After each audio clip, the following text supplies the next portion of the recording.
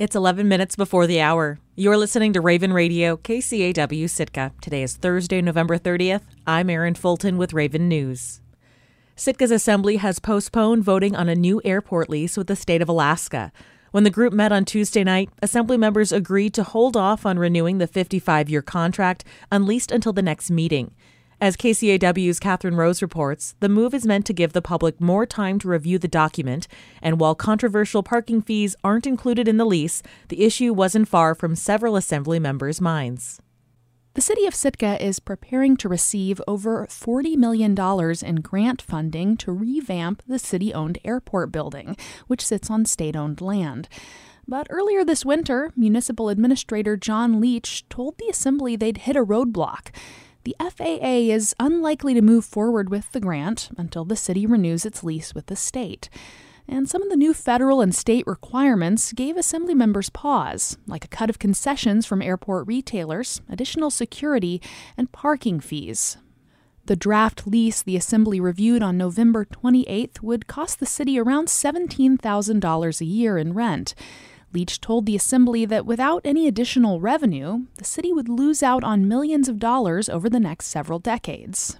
If we don't change anything about our fee structure and follow the lease as presented, the net present value over the 55-year term is a $16.2 million loss to the city and borough of Sitka. So what I did is I laid out some alternatives. These are possible ways that we could recoup those fees to get the airport lease to break even if the Assembly were to decide to move forward with the lease. Leach has proposed a few options, like using parking fees or a head tax to offset expenses. The current draft lease does not include parking fees. Leach recommended the Assembly deal with those separately. Fees could come before the Assembly for consideration down the road in a separate sublease agreement. Most Assembly members, including Tim Pike, agreed that they needed to move forward with the lease as is to keep the ball moving with the state and tackle issues like parking down the road. We want people to have the opportunity to realize that this is a very long-term thing we're talking about here. And yeah, there's a big project associated with it.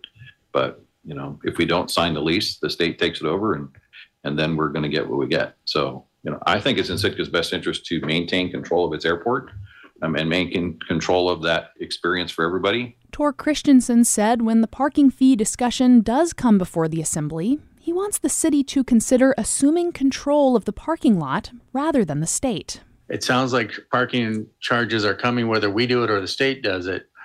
And I'd rather have control so that we can try and keep it down as low as possible. And we would at least be able to listen to people's concerns and try and make changes. Regardless of what happens with parking down the line, Assemblymember Chris Yested wanted the public to know that changes at the airport are coming. And he said he'd support the lease, but agreed with other Assembly members that rather than approving the lease right away, they should delay the decision for a couple of weeks. I guess the thing for me and for all of us Sitkans to realize is our airport is going to change for what we know of it, more than likely. Costs to us and probably everyone going through it will go up in one way or another. And though I don't exactly like change, I think this is change that we're going to have to make. Ultimately, the Assembly unanimously decided to postpone a decision on the lease with the state to give the public more time to review the document. They'll take up the conversation again at their December 12th meeting. Reporting in Sitka, I'm Catherine Rose. You can review a copy of the state's proposed lease agreement with the city on our website at kcaw.org. Two Assembly members are crafting an ordinance that would address one aspect of Sitka's tourism growth that's drawn criticism by placing new restrictions on diesel buses. At the Sitka Assembly meeting on November 28th, Assemblymember Tor Christensen said he and Assemblymember Tim Pike plan to introduce an ordinance soon which would require diesel buses to be inspected every year to meet certain emission standards, and it would require annual permits for the buses. So that there would not be an unlimited number of permits. And it would only, by the way, apply to internal combustion engines. We look at this as a way to control the flow into town, to slow it down. So we don't get overwhelmed with so many all at once.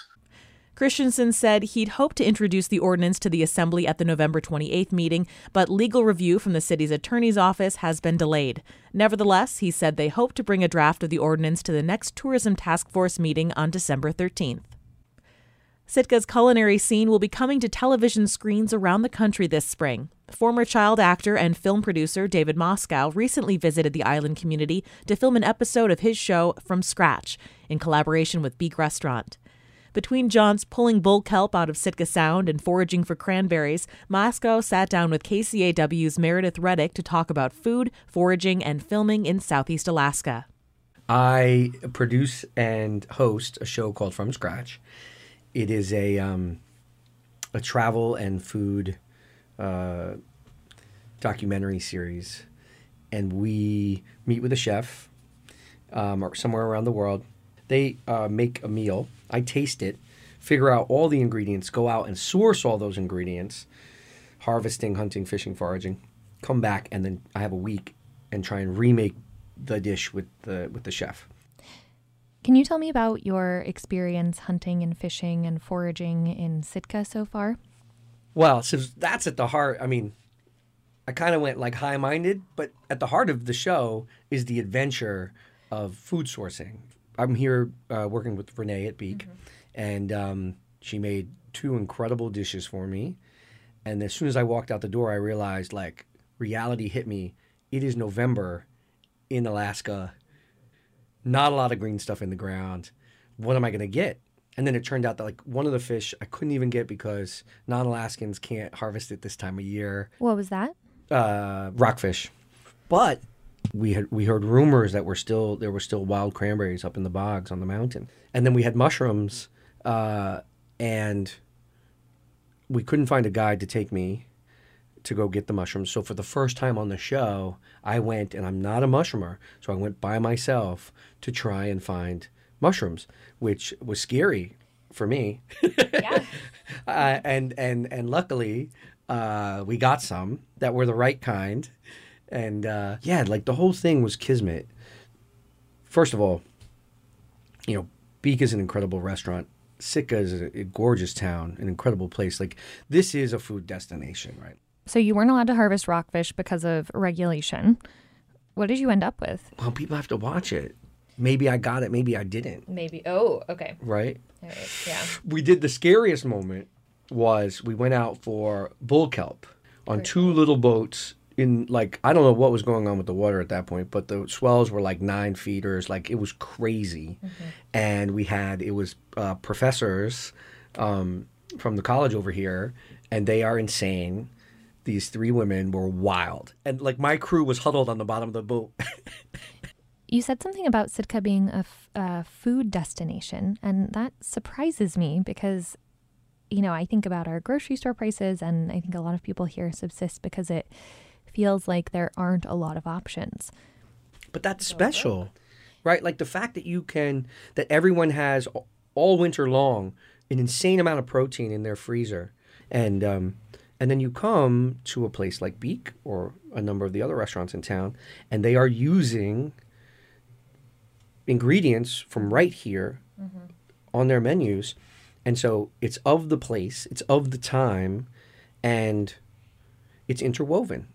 Is it accurate to say that food then is sort of a vessel for a bigger message you're trying to communicate? Yeah, I think it really was about sort of how community is tied together and to show that we all need one another.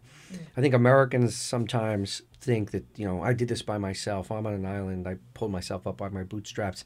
And it's frankly not true. Like, if you eat a slice of pizza, it took 68 people to make that pizza. So there is a web that... Is that a specific number? When I made my pizza, it took 68 people to make it. There is a web of community that holds us all up and feeds us, like the most important of sustenance. And so, one of the things we realized on this journey is that it's not just about community. It's also about how we treat the planet. If we keep going in this direction around food production and around sort of pollution, we're in very serious trouble. And you see that in sort of food producers are at the front line of global climate change, of economic justice, of social justice. And so it becomes clearer and clearer everywhere I go.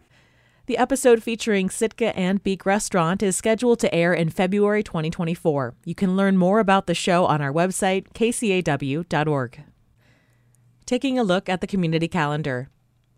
The Alaska Native Language Preservation and Advisory Council holds a public agency meeting at 10 a.m. today via Zoom.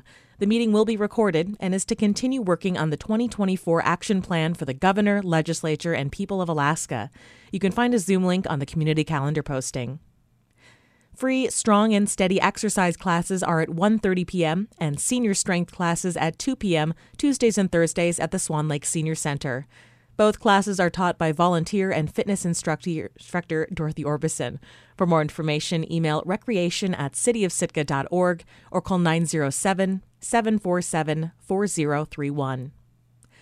Outer Coast visiting faculty member Dr. Carolyn Dawes gives a free talk on fungi, forests, and fires at 6:30 p.m. today at the Sitka Public Library. For more information, call 907-738-4680 or email emma@sitkaseafoodmarket.com. I'm Erin Fulton, and this has been Raven News.